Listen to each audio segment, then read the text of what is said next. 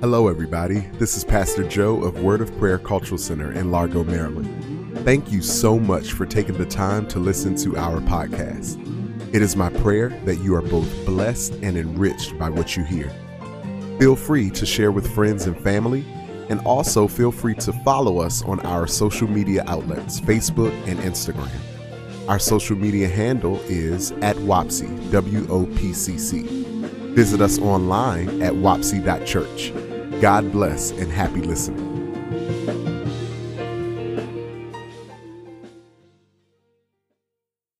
Thank you that this word will be a word that will set the captives free.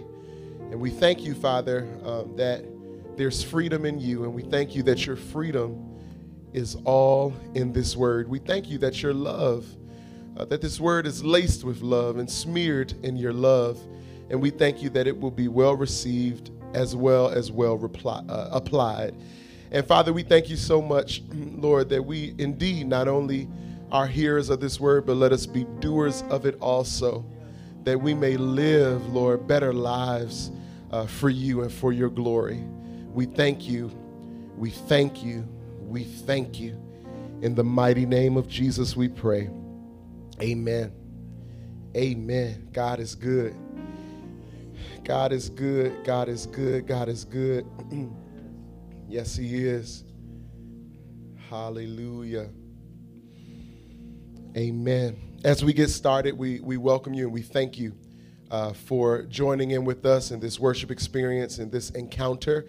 And we believe that in addition to the worship experience that has happened thus far, that there is a word from the Lord that is coming right now. And so we thank you that as you prepare your hearts, that you are on one accord, that God is going to speak like never before. We thank you for joining us, and we thank you for rocking with us during this time. We understand, that as we go through different phases and things like that different things will happen. But we will keep you posted on that great day that we all will be back in here. What a day of rejoicing that's going to be. Amen. But we're going to make sure that it's in God's time and not government's time. Amen. And so we bless God for that. We also want to give you the opportunity to sow via Cash App. And so that information is $WOPCC. This is the time where it's time to give, and giving is indeed a part of worship. And so we worship God through giving of our praise, and through giving also of our finances, as we are stewards over that which he has given us. It all belongs to him. Amen. Amen. And so we thank you for that. And so as you prepare in that way, then I would like to remind you that we are on a series. Today is part 3 of that series, and that series is entitled Dealing with Disappointment. All right? Dealing with disappointment. If you're joining us for the first time, let's start taking some notes. If you are joining us for the second or third, you already have your notes, but we're going to add to them today. Amen? Amen. Dealing with disappointment. And so the focal scripture, if you will, is Isaiah chapter 55, verse numbers 8 and 9. And it reads, "For my thoughts are not your thoughts.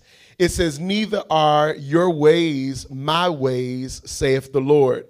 For as the heavens are higher than the earth, so are my ways higher than your ways, and my thoughts than your thoughts." Okay? If we look at it in the New Living Translation, it reads, "My thoughts are nothing like your thoughts, says the Lord, and my ways are far beyond anything you could imagine. For just as the heavens are higher than the earth, so my ways are higher than your ways, and my thoughts higher than your thoughts." We like to visit our buddy, The Message, because he likes to give it to us straight. And The Message says, "I don't think the way you think. The way you work isn't the way I work. God's decree." Okay? I don't think the way you think. The way you work isn't the way I work, God's decree. And so dealing with disappointment, quick catch up. We have what's called the pyramid of disappointment. And this is a visual aid to help us get a glimpse of how disappointment is the root that leads to ultimately defeat. And so you start with disappointment. And if you continue to travel that downward spiral of sorts, you will end up at the place of defeat. But you don't just jump there. You don't even jump from disappointment to depression. There are a few things that happen. And so we are on a journey to identify the root of disappointment in our lives, because if we identify that root, and if we identify where that's coming from, then that will keep us from this downward spiral. And so we'll see disappointment at the top, which is a feeling of sadness or displeasure caused by the non-fulfillment of one's hopes or expectations. Then the next step, once you have been disappointed, that will lead to discouragement. And discouragement is a loss of confidence or enthusiasm.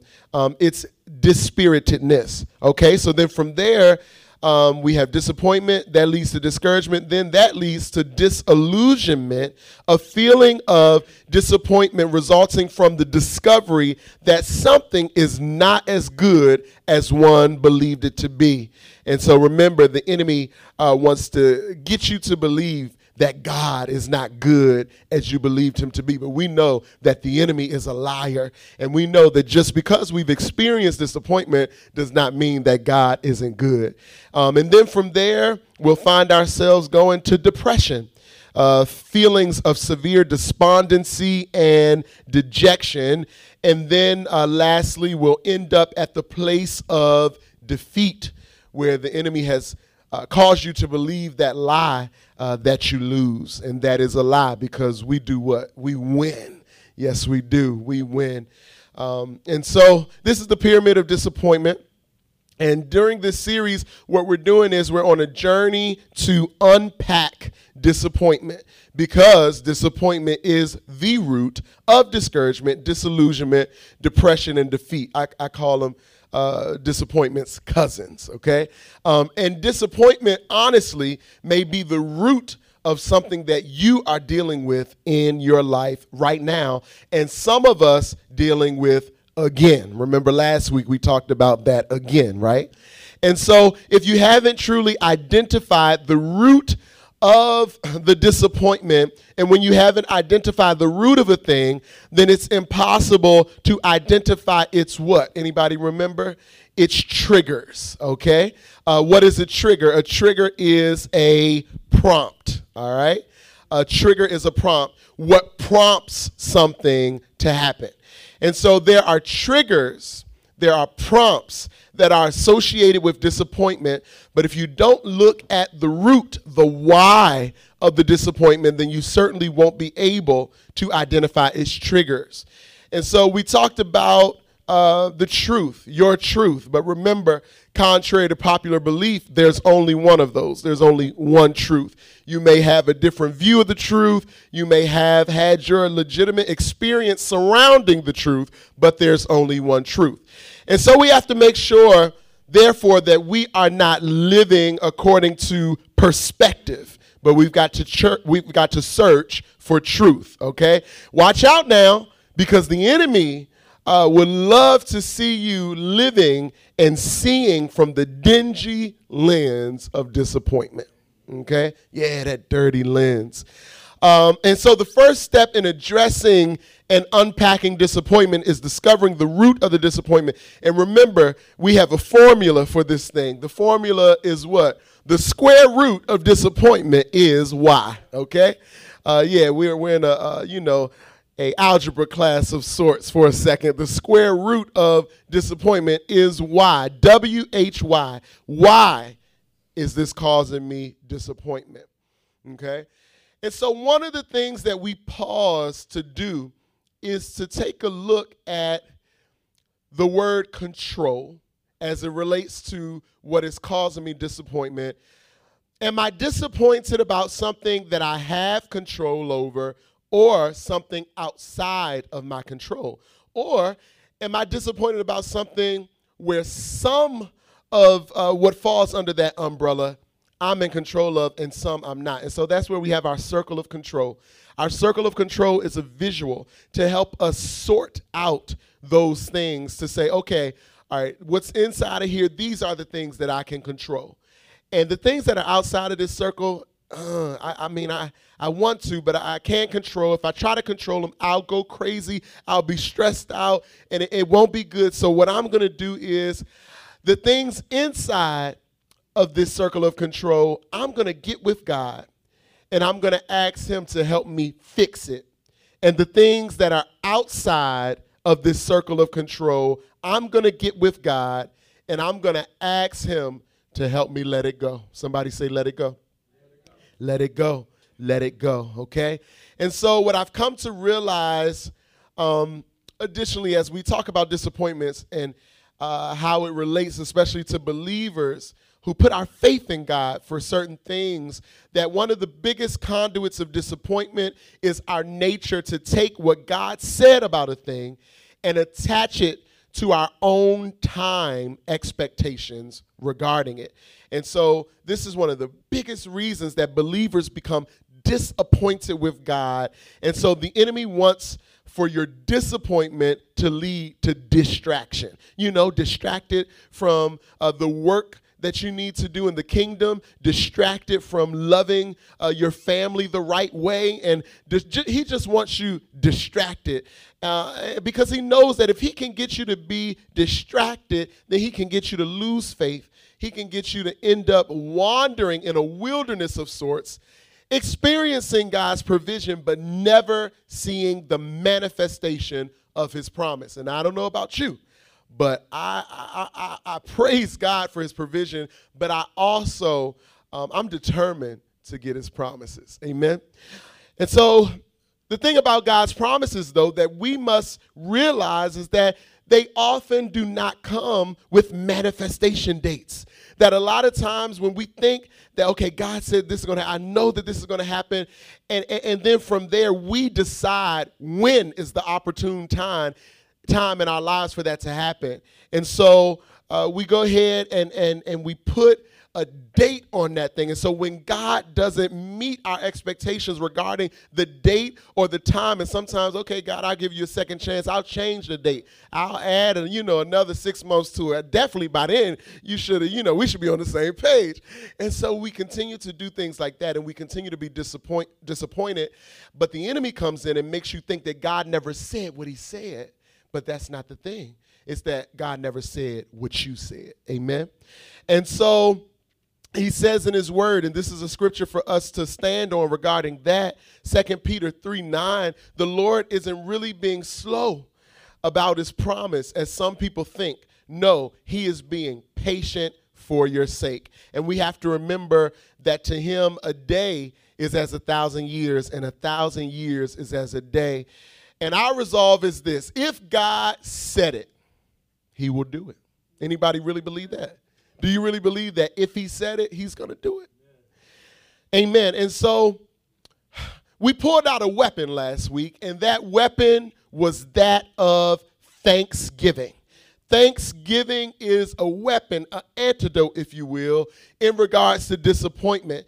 We use it to combat disappointment. And so remember that example where I had my head dumped down in disappointment to the fact that my heart was held hostage, blinding me of God's goodness that was surrounding me. You remember we had Sister Goodness and Brother Goodness and the other Sister Goodness. And so goodness was all around me, but because my head was dumped in disappointment, I was not able to even realize all of the goodness that was around me. And so we are reminded to give thanks in everything, as Thessalonians says, not for everything, but in everything we give thanks. Amen. So right now I want to talk to you a little bit about the psychology of disappointment. There indeed is a psychological aspect to this thing that we call disappointment. It's not just a matter of physical. Disappointment is, of course, metaphysical, meaning that it transcends physical matter. And at the root of things, we must know that disappointment is an emotion. Okay, that's something worth writing down. We're talking about the psychology of disappointment. Disappointment is an emotion. Okay, so an emotion is defined as a natural, instinctive state of mind deriving from one's circumstances, mood, or relationships with others. I'm going to say that again. So an emotion, you all, disappointment is an emotion, and an emotion is a natural, somebody say natural. It's natural, instinctive state of mind deriving from one's circumstances, mood, or relationships with others. Now, aren't you so glad that as believers, we do not operate off of circumstances, we do not operate off of mood, and we do not operate off of our relationships with others. We operate solely at the end of the day based off of our relationship with God as He is sovereign. Yes, we are affected by these other things. We acknowledge these other things, but we do not have to be subjected and enslaved to these things. And so emotionally, y'all, listen up. When an outcome is worse than expected, that's when the person will experience the emotion disappointment, all right? So that's how we experience it.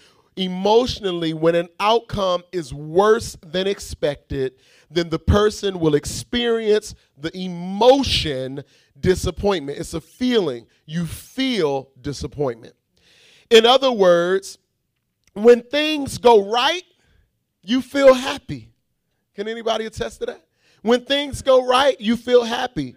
But when things go wrong, you often feel frustration, regret, and yes, disappointment.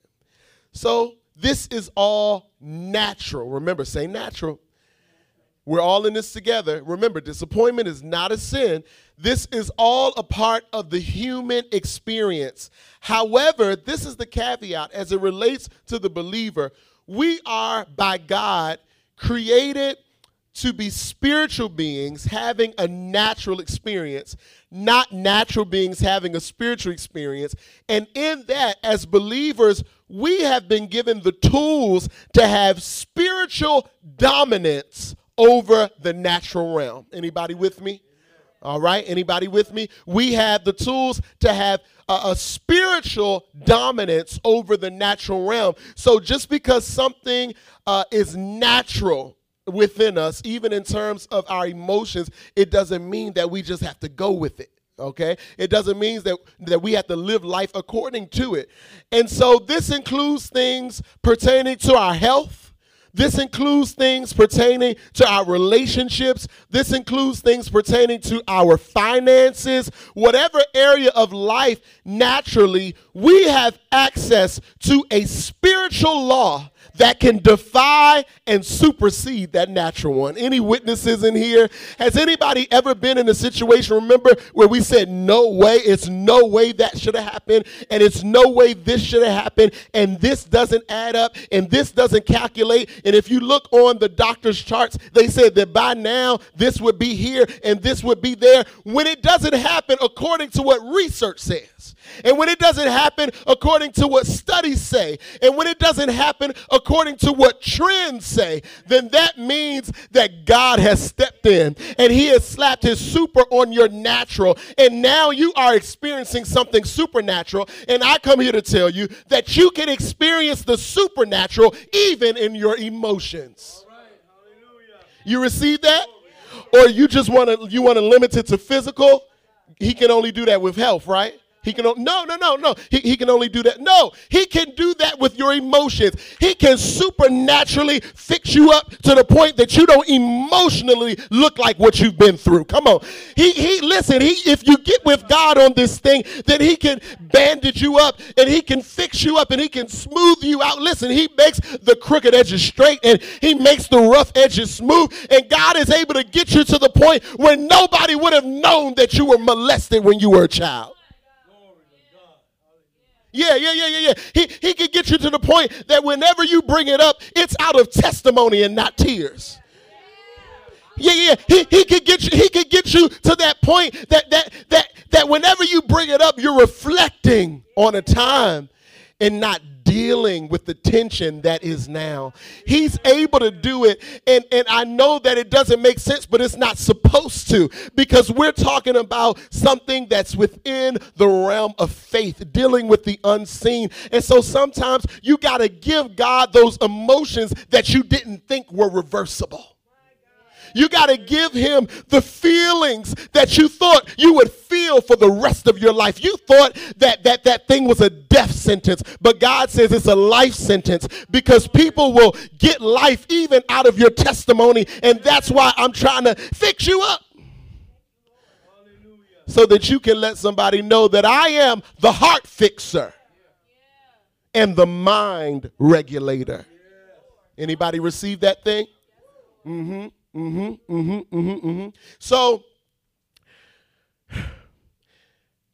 So in other words, you all, when things go right, you naturally feel happy. But when things go wrong, you often feel frustration, regret, and disappointment. And so the challenge for the believer, you and I, is this.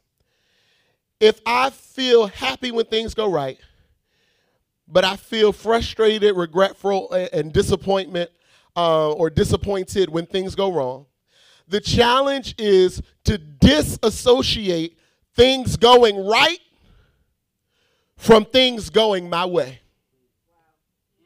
Let's say that again. So if I have this emotional connection, it's natural. It's nothing wrong with me. But I'm happy when things go right, but I'm frustrated, I'm regretful, I'm disappointed when things go wrong. Then as a believer, I have to disassociate things going wrong from things going my way. In other words, just because it didn't go my way doesn't mean it went wrong. Yeah, that's right. Can you accept that? Just because it didn't go as I planned doesn't mean it went wrong. Just because it didn't go according to my timeline doesn't mean it went wrong. Just because I prayed for that job, I prayed and I called on other people, and I prayed for that job and I didn't get it, doesn't mean that it went wrong. Come on, this is big boy stuff here. This is big girl stuff. Are you ready to put on your big boys and your big girl stuff in the spirit? Because listen, we have been taught and trained, naturally it's okay, that if it didn't go the way I wanted to go, then it's gone wrong. But in kingdom, if it didn't go the way that God wanted it to go, that's when it's gone wrong. It cannot go my way and still be as right as the days are long. There's a difference between things going right and things going my way. I need you to receive that. Yeah. We can't want to do his will our way. Our posture has to be, Lord, we submit to your will and we submit to your way. Not, Lord, we're cool with your will as long as I can have it my way, like BK. Even if it's not what I conceptualized, God. Even if it's not what I had planned for, I believe that your plan is greater than my plan. Can anybody go there? I believe in Jeremiah 29:11, which says that you know the plans. I know the plans you have for me, declares the Lord. Plans to prosper you and not to harm you. Plans to give you hope in the future. I believe that. I believe if you said no, then it's for my good. I believe if you said yes, then it's for my good. And so now my emotional attachment is not going to be based off of the yes that I expected or the no that I didn't expect. It's going to be based off of being in agreement with your yes, God, and being in agreement with your no, God, because your yes and your no is a reminder that you are perfecting everything that concerns me. If my plan is not your plan, God, then my plan is canceled in the name of Jesus. If my right is not your right, God, then it's wrong in Jesus' name. Scripture says in Proverbs 14:12 that there is a way that seemeth right unto man, but the end thereof are the ways of death. God, thank you for keeping me alive with your no. God, thank you. I wouldn't be here without your not yet. Come on, somebody. I need somebody to get this. Because if you gave it to me then, it would have taken me out. If I got, oh, Jesus. Yes to your will and yes to your way. I believe, God. I believe that you're perfecting everything that concerns me. I believe, God, that it's for my sake, whatever it is. Your yes, your no, your not yet, it's for my sake. When our will is different from God's, and when we are so hung up on our will, as if that is the will that's sovereign, we will land in the place of disappointment. So then we'll go on this emotional roller coaster of sorts, because there are a few emotions. Disappointment is an emotion, but there are other emotions that relate to disappointment. One of them is sadness. Yeah. One of them is anger. Okay. One of them is apathy. And so I'm disappointed. I feel this emotion of disappointment. And so relating to this disappointment, I'm just sad. Just not happy, you know. I'm angry, you know. I'm annoyed, displeasured, hostility. I'm mad. I want to take it out on somebody. Apathy. I lack interest. I don't even care no more. I'm not enthused. I'm not concerned. I'm not convicted. I just don't care. Okay? These are does this sound familiar to anybody? That's rhetorical. These are emotions relating to disappointment. And the reason that I'm highlighting those is because you may feel like you may not be disappointed in an area, but then you realize that you have apathy towards something. That was not birthed overnight. You did not decide to be apathetic about that thing. You have got to get to the root of why have I lost interest? Why have I lost enthusiasm? Why am I no longer concerned? Why do I no longer pray about this thing? Why do I no longer talk about this thing? Why don't I care anymore? Because I once cared. So care must be there. Why have I made the decision not to care? What am I protecting about my emotions out of the place of I don't care? All right.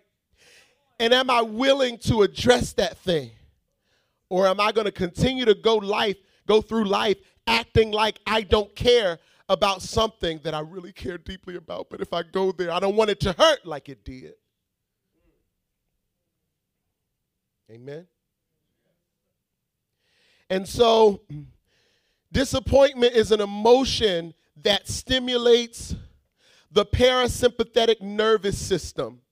It's a chemical response that is triggered, which results in melancholy, inertia, which is a tendency to do nothing or to remain unchanged, and a feeling of hopelessness. This is all natural. This is all what chemically happens and is triggered as a response of the emotion of disappointment.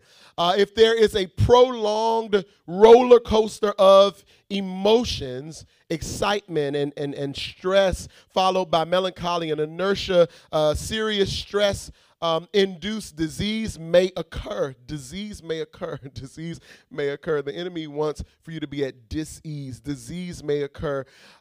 They may include heart disease, digestive disorder, and depressed immune system. And so listen, y'all, this thing is serious. That's why we've got to deal with this stuff. Some people's lives are being cut short because they're not dealing with this stuff. You know, the enemy is literally trying to use this to take us out. And so disappointment, although emotional and psychological, it can turn literally physical, okay? It literally can turn physical. Remember, the enemy comes to do what? Steal, to kill, and to destroy. And so the enemy is trying to break you down. He's not trying to just break you down spiritually. He's trying to break you down physically. And he knows that if emotions like disappointment are not dealt with, then they can literally act as a medium to execute his mission of breaking you down. WOPBI Associates Program Module 3, Understand Warfare, Healing, and Deliverance. We know about that. The chapter or one of the sections is called Battle for the Body. The enemy is not just after your spirit. He's not just after your mind. The enemy is after your body. Yes, he is. The enemy is after your body. That's why he tries to get you, to sleep with anybody. That's why he tries to, keep you up at night so that you won't be rested. That's why, and this is the ouch moment, he gets you to eat any old thing and fill your body with trash. Listen, he's after your body because he knows that our bodies are a housing place for the spirits that we are. Remember, you are a spirit, you possess a soul, and you live in a body. My body is a housing place for the spirit that I am and the soul that I have. And check this, ultimately the temples of the Holy Ghost that the scripture calls us. If I can tear down their house. He's trying to burn your house down.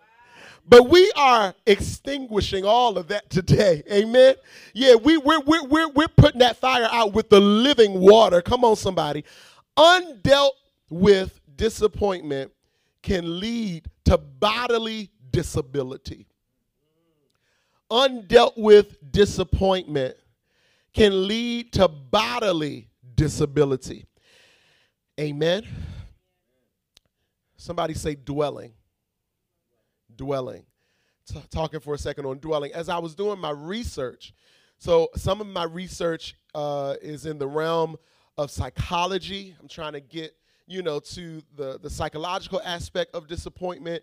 And in doing my research and studies according to Psych Central, which is a secular outlet that's dealing with the natural side of this thing, they even said this: stop dwelling on your disappointments.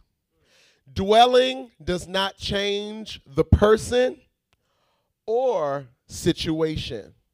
Say that again. Dwelling does not change the person or situation. Sometimes we get so preoccupied with thinking about a situation, they say, that does not meet our needs that we create unnecessary stress. Okay? Sometimes we get so preoccupied with thinking about a situation that does not meet our needs that we create unnecessary stress. Thinking does not change a negative situation, but it will change how you feel. When you catch yourself thinking negatively, redirect and focus on positive solutions. Doesn't that sound like Thanksgiving? Mm-hmm. Amen. And these are psychologists who are suggesting this based off of the psychological studies involving that of disappointment. I remember in a sermon that Bishop preached, he talked about how we need to stop rehearsing our resentments, how we need to stop remembering our regrets, how we need to stop reinforcing our remorse, and how we need to stop reacting in our relationships because of it. And so, why do you keep thinking about that aspect of it? Why does it keep running through your mind? Why am I rehearsing that? Why am I thinking about that point of it, And so, the enemy wants you to continue to rehearse your resentment and remember your regrets and reinforce your remorse because he knows that that can get you to lose hope. And he wants you to lose hope so that you can be defeated, so that you can be apathetic, and so that you cannot care anymore, even though God cares for you. And so dwelling is an important word here. And when I thought about it, I thought about attention. You know, to dwell essentially is to give something your attention, you know, for a repeated time. But I thought about something else. I thought about how the scripture declares that God can literally be our dwelling place. How about that? That he can be the place that we dwell. And so at the beginning of this pandemic, one of the scriptures that we were standing on, which we still need to be standing on, is what David gave us in Psalm 91. He that dwelleth in the secret place of the Most High shall abide under the shadow of the Almighty. I will say of the Lord, he is my refuge and my fortress. My God, in him will I trust. Surely he shall deliver thee from the snare of the fowler and from the noisome pestilence. He shall cover thee with his feathers, and under his wings shalt thou trust. His truth shall be thy shield and buckler. Thou shalt not be afraid for the terror by night, nor for the arrow that flieth by day, nor for the pestilence that walketh in darkness, nor for the destruction that wasteth at noonday. 1,000 shall fall at thy side, and 10,000 at thy right hand, but it shall not come nigh thee. That's a no way moment. Hallelujah. Psalm 34 says, I will bless the Lord when? At all times. Disappointed times even. His praise shall continually be in my mouth. Come on, somebody. Yeah. That means regularly. It means constantly. It means without interruption. His praise shall continually be in my mouth. My soul shall make its boast in the Lord. The humble shall hear thereof and be glad. Oh, magnify the Lord with me, and let us exalt his name together. David said, I sought the Lord, he heard me, and he delivered me from all of my fears. Oh, magnify the Lord with me. What are we magnifying? Are we magnifying our disappointment, or are we magnifying our God? What are you making bigger? What are you talking about all the time? Do you talk about what you're going through all the time, or do you talk about who's bringing you through and who's bringing you out? Magnify the Lord. You'll feel better, I'm telling you. Magnify the Lord with me. The studies showed you that, and the scripture showed you that. Okay, let's go here. I want to talk to you for a second about the road. Somebody say the road. I want to look at Luke 24, 13. We're going to start at 13. We're going to do a little reading. Luke 24, 13 through 35. Let's see. Luke 24, 13 through 35. The road. And we're going to start at the New King James Version. Luke 24, 13 through 35. Okay. So what's going on here, just to give a little backdrop, is that Jesus, he has been crucified. He's been buried in that borrowed tomb. And now the 3 days have happened, and he has been found to not be there anymore.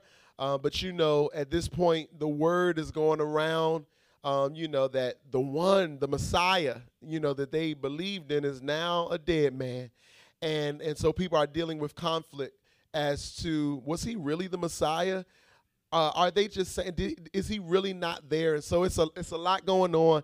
And so in verse 13, we see this road to Emmaus. And on this road, there are two disciples or two followers in that day of Christ. And so let's take a look at this story. It says in 13, Now, behold, two of them were traveling that same day to a village called Emmaus, which was 7 miles from Jerusalem. And they talked together of all these things which had happened. So it was, while they conversed and reasoned, that Jesus himself drew near and went with them. Because remember, he walked the earth after he left the tomb. But their eyes were restrained. Somebody say dirty lens. Their eyes were restrained so that they did not know him. And he said to them, what kind of conversation is this that you have with one another as you walk and are sad? Isn't that an emotion that's dealing with disappointment? What kind of conversation is this that you have with one another as you walk and are sad? 18 says, then the one whose name was Cleopas answered and said to him, are you the only stranger in Jerusalem? In other words, have you been hiding under a rock? Now, he don't realize he's talking to Jesus. Are you the only stranger in Jerusalem, and have you not known the things which happened there in these days? And he said to them, what things? I love Jesus. So they say to him, the things concerning Jesus of Nazareth, who was a prophet, mighty in deed and word before God and all the people, and how the chief priests and our rulers delivered him to be condemned to death and crucified him. But we were hoping, but we were hoping. Somebody say, but we were hoping. But we were hoping that it was he who was going to redeem Israel. We were hoping that he really was who he said he was. Indeed, besides all this, today is the third day since these things happened. Yes, and certain women of our company who arrived at the tomb early astonished us. When they did not find his body, they came saying that they had also seen a vision of angels who said he was alive. And certain of those who were with us went to the tomb and found it just as the women had said, but him they did not see. Verse 25 says, then he said to them, O foolish ones, and slow of heart to believe. Yeah, he just called them foolish and slow. Yeah, that's Jesus' praise. To believe in all that the prophets have spoken. Yeah, slow of heart to believe in all that the prophets have spoken. Are you believing in some? Or are you believing in all of what God has said? 26. Ought not the Christ to have suffered these things and to enter into his glory? In other words, wasn't this a part of the plan? And beginning, what if I told you that disappointment was a part of the plan? And beginning at Moses and all the prophets, he expounded to them in all the scriptures the things concerning himself. Okay? I want to go to the Message real quick. Let's go to the Message. Yeah, Lord. That's it. This is it. This is the last thing. Okay, let's go back to 13. I want to make sure you get this. The road to Emmaus. That same day, two of them were walking in the village Emmaus, about 7 miles out from Jerusalem. They were deep in conversation. First of all, they were doing some serious walking. 7 miles out. Amen. That's a workout. They were deep in conversation, going over all these things that had happened. Okay? In the middle of their talk and questions, Jesus came up and walked along with them, but they were not able to recognize who he was. Come on, come on, come on, come on. Come on, doesn't that sound like dumping your head in disappointment? They were so enthralled in their talk of their disappointments that Jesus was walking right beside them and they could not recognize him. Goodness was all around them. The epitome of goodness was right with them, even talking to them. And some of us, we think that God isn't talking to me anymore. And some of us, we think that I'm not hearing from God. But Am I even availing myself to recognize his voice? Am I availing myself to see who he is? And so he asks, what's this you're discussing so intently as you walk along? They just stood there, remember, distracted. They just stood there, long-faced, like they had lost their best friend. Gotta love the message. Then one of them, his name was Cleopas, said, are you the only one in Jerusalem who hasn't heard what's happening during the last few days? He said, what has happened? They said, the things that happened to Jesus, the Nazarene. He was a man of God, a prophet, dynamic in work and word, blessed by both God and all the people. Then our high priests and leaders betrayed him, got him sentenced to death, and crucified him. And we had our hopes up that he was the one, the one about to deliver Israel. And it is now the third day since it happened, but now some of our women have completely confused us. Women will do that to you, I tell you. No, I'm just Early this morning, they were at the tomb and couldn't find his body. They came back with the story that they had seen a vision of angels who said he was alive. Some of our friends went off to the tomb to check and found it empty, just as the women said, but they didn't see Jesus. Then he said to them, so thick-headed, so slow-hearted, why can't you simply believe all? Why can't you simply believe all? Why can't you simply believe all the prophet said? Don't you see that these things had to happen? My God. I'm here to tell you that as you continue to journey on with Christ, then you will be, if you just keep on keeping on, then you will begin to see how some of the very things that disappointed you on your journey had to happen. That they were a part of the glory that was to be revealed. He said, don't you see that these things had to happen? That the Messiah had to suffer, which scripture says we'll have to do as well, and only then enter into his glory?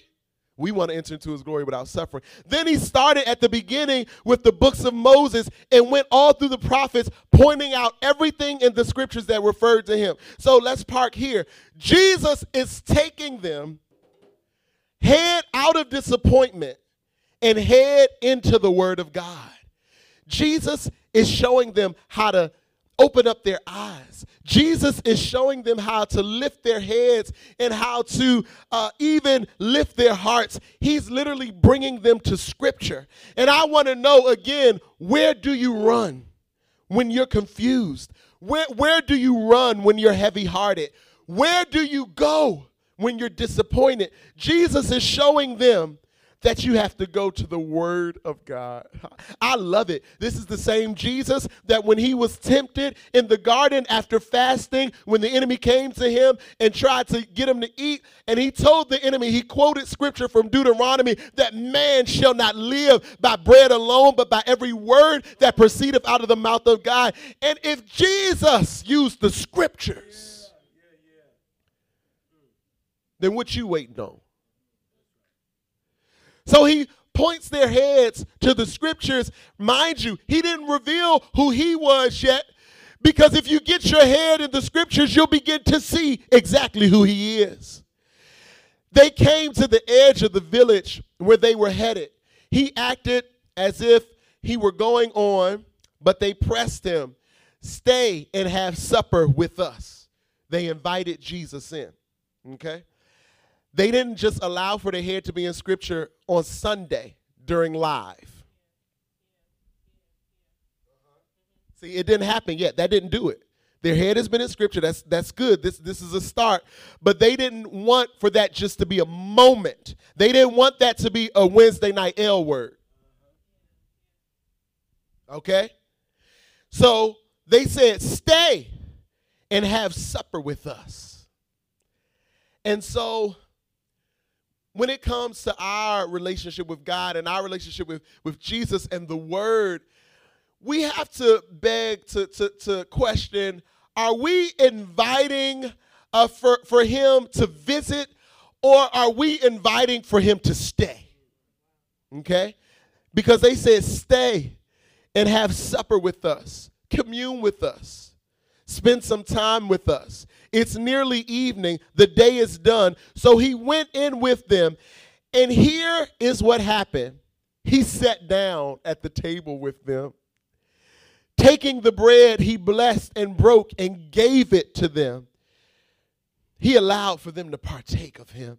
At that moment, open-eyed, wide-eyed, they recognized him. Hallelujah. And then he disappeared. Back and forth they talked. Didn't we feel on fire as he conversed with us on the road, as he opened up the scriptures for us? My Lord, my Lord, my Lord. The road, somebody say the road.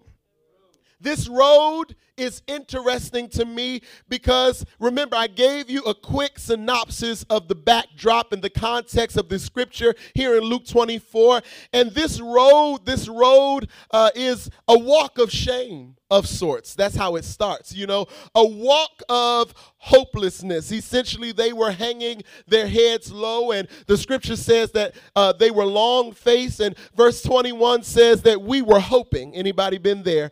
And so they were sad, and because what they were hoping for, they felt like it didn't happen. But one of my favorite parts of this passage, and I'm closing, y'all. One of my favorite parts of my life, and one of maybe even my favorite parts of your life, or one of my favorite parts of someone that you may know's life, is that aren't you glad that Jesus will meet you on the road? Come on, somebody. Hallelujah. I said, aren't you glad that Jesus will meet you on the road? Aren't you so glad that how you feel doesn't disqualify you from Jesus meeting you on the road? Aren't you so glad that he's not afraid of or intimidated by my hopelessness? Come on, somebody. My heavy heart doesn't cancel the involvement of his righteous hand. Come on now.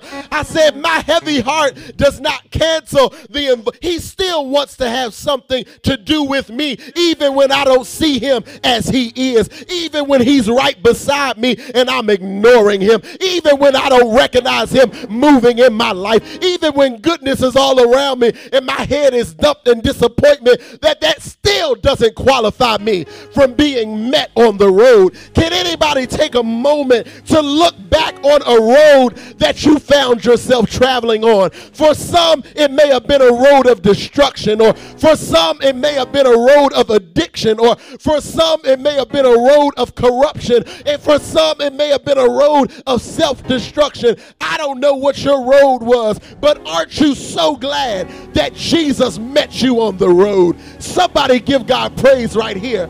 Aren't you so glad that when you were sinking deep in sin, far from the peaceful shore, very deeply stained within, seeking to rise no more, our master of the sea, our master of the storm, our master of what I was going through, he heard my despairing cry, and from the waters he lifted me. Now safe am I. Somebody give him praise right here. Aren't you so glad that Jesus met you on the road? Because if the truth were told, your travels on the road ran a lot of folk away. Yeah. If the truth were told, a lot of people gave up on you while you were on the road. Come on, somebody. Can we tell the truth about it? A lot of your friends showed you that they really weren't your friends while you were on the road. Somebody talked about you on the road. Somebody was ashamed of you on the road. Somebody abandoned you on the road. But aren't you so glad that Jesus met you on the road? He met you in your darkness. He met you in your defeat. He met you in your midnight hour. I'm here to tell you that I'm so glad that Jesus met me on the road. Come on, this is a moment to give him praise. I don't know your story. I don't know what your testimony is. But I can bet you that if you've been walking as a believer for any amount of time, that you can look back over your life and think things over, and you can see that Jesus met you on the road. Come on, somebody give him praise. Somebody give him praise. Somebody give him praise. Yeah. Thank you, Lord.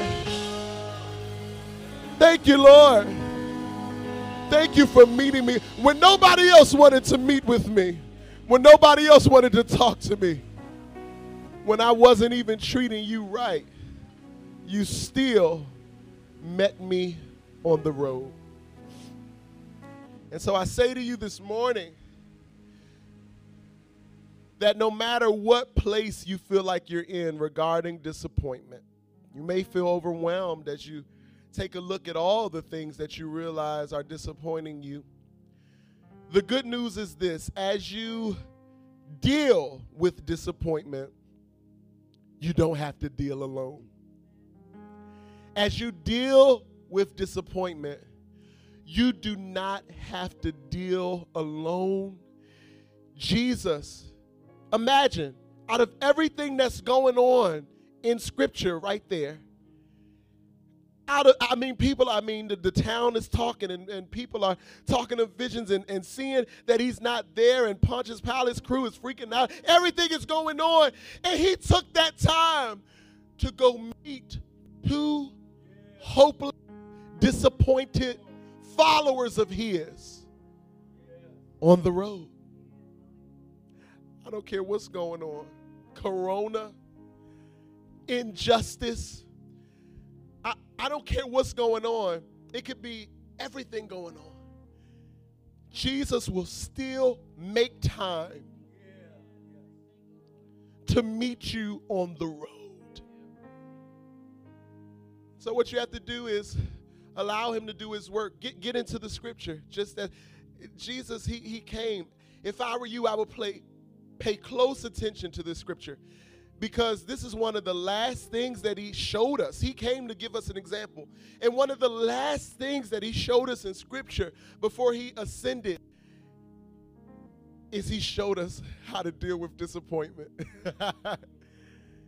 He showed us how to go to Scripture for clarity, for revelations, so that we can see him in it. A lot of us, we think that we no longer can see God in it. Think that all hope is lost. But as I look at the Scripture, one of the other things that really blessed me is verse 32, where it says, back and forth they talk. Didn't we feel on fire as he conversed with us on the road, as he opened up the Scriptures for us? I'm here to tell you that some of you feel like you've lost your fire.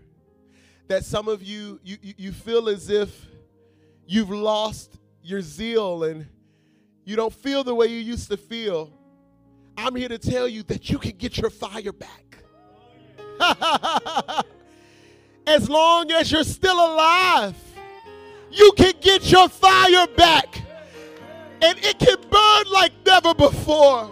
Like a burning fire, consume us, oh God. Hallelujah. Didn't we feel on fire as he conversed with us on the road?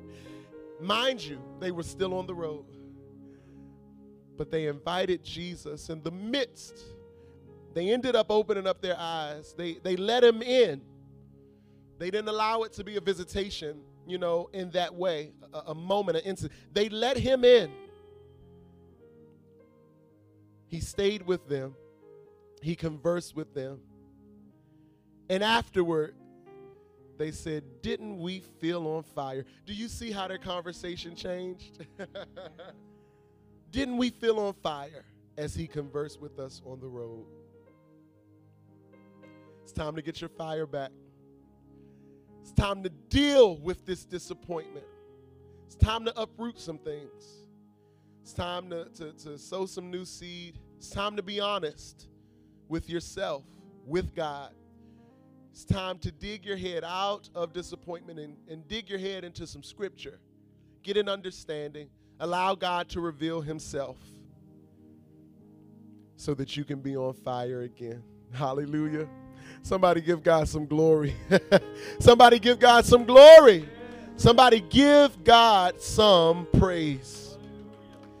Whew, well, we thank you so much for watching, and it is truly our prayer that you were blessed on today by part 3 of dealing with disappointment. God has really given us some tools. He's really helping us here. Please allow for him to help you. I'm just so grateful. I'm so grateful. And I'm grateful for you for watching. However, we don't want to take for granted, we're not going to end here. We don't want to take for granted that everybody watching is saved and knows God as their Lord and Savior, Jesus as their Savior, and God as their Father, and Holy Spirit as their best friend. And so we want to invite you into the family of God. We want to invite you to be the saved of God, not just a creation of his, but a son of his, a daughter of his. And if you're out there and you're saying, you know what, I don't know if I'm going to heaven. I don't know if I'm going to experience the abundant life on earth. Well, let's get to know. And the way that we know is by confessing with our mouths, as the scripture says, and believing in our hearts that God raised his son Jesus from the dead. And if we say it and we really believe it, we now are the saved of God. And so I'm going to pray this prayer, and if you pray it with me, you're saved. Father, in the name of Jesus, I come to you now as a sinner in need of a Savior. I confess with my mouth and believe with my heart that your son Jesus died on the cross for my sins, but got up on the third day with all power in his hand. I believe that he is now seated on your right hand, interceding for me. I am saved in the name of Jesus. Amen. Well, that's it. Let's clap it up for anybody who prayed that prayer for the first time or rededicating. Go ahead and do me a favor and type I am saved if you just received Jesus and became a part of the family of God. But I want to let you know also that just as relationship is important, fellowship is also important. The word says to not forsake the gathering of the believers. And even now, as we gather by the means of technology, it's important for you to have a covering. A covering is not physical. It's not about a building. It's spiritual. And so he wants you to have a covering. He wants you to have a pastor. He wants you to have a church family. And so if that's you and you're saying, I want to become a part of the WAPC family, I want to become a part of what God is doing at the WAP, then go ahead at this time and type, I'm part of the family, and we will welcome you in. Amen. Bless God. Let's clap it up for anybody who may have become a part of the family in that way. Amen. Well, we love you guys. And again, we appreciate you for joining us. And we just pray that your day and that your week is filled with abundance. Amen.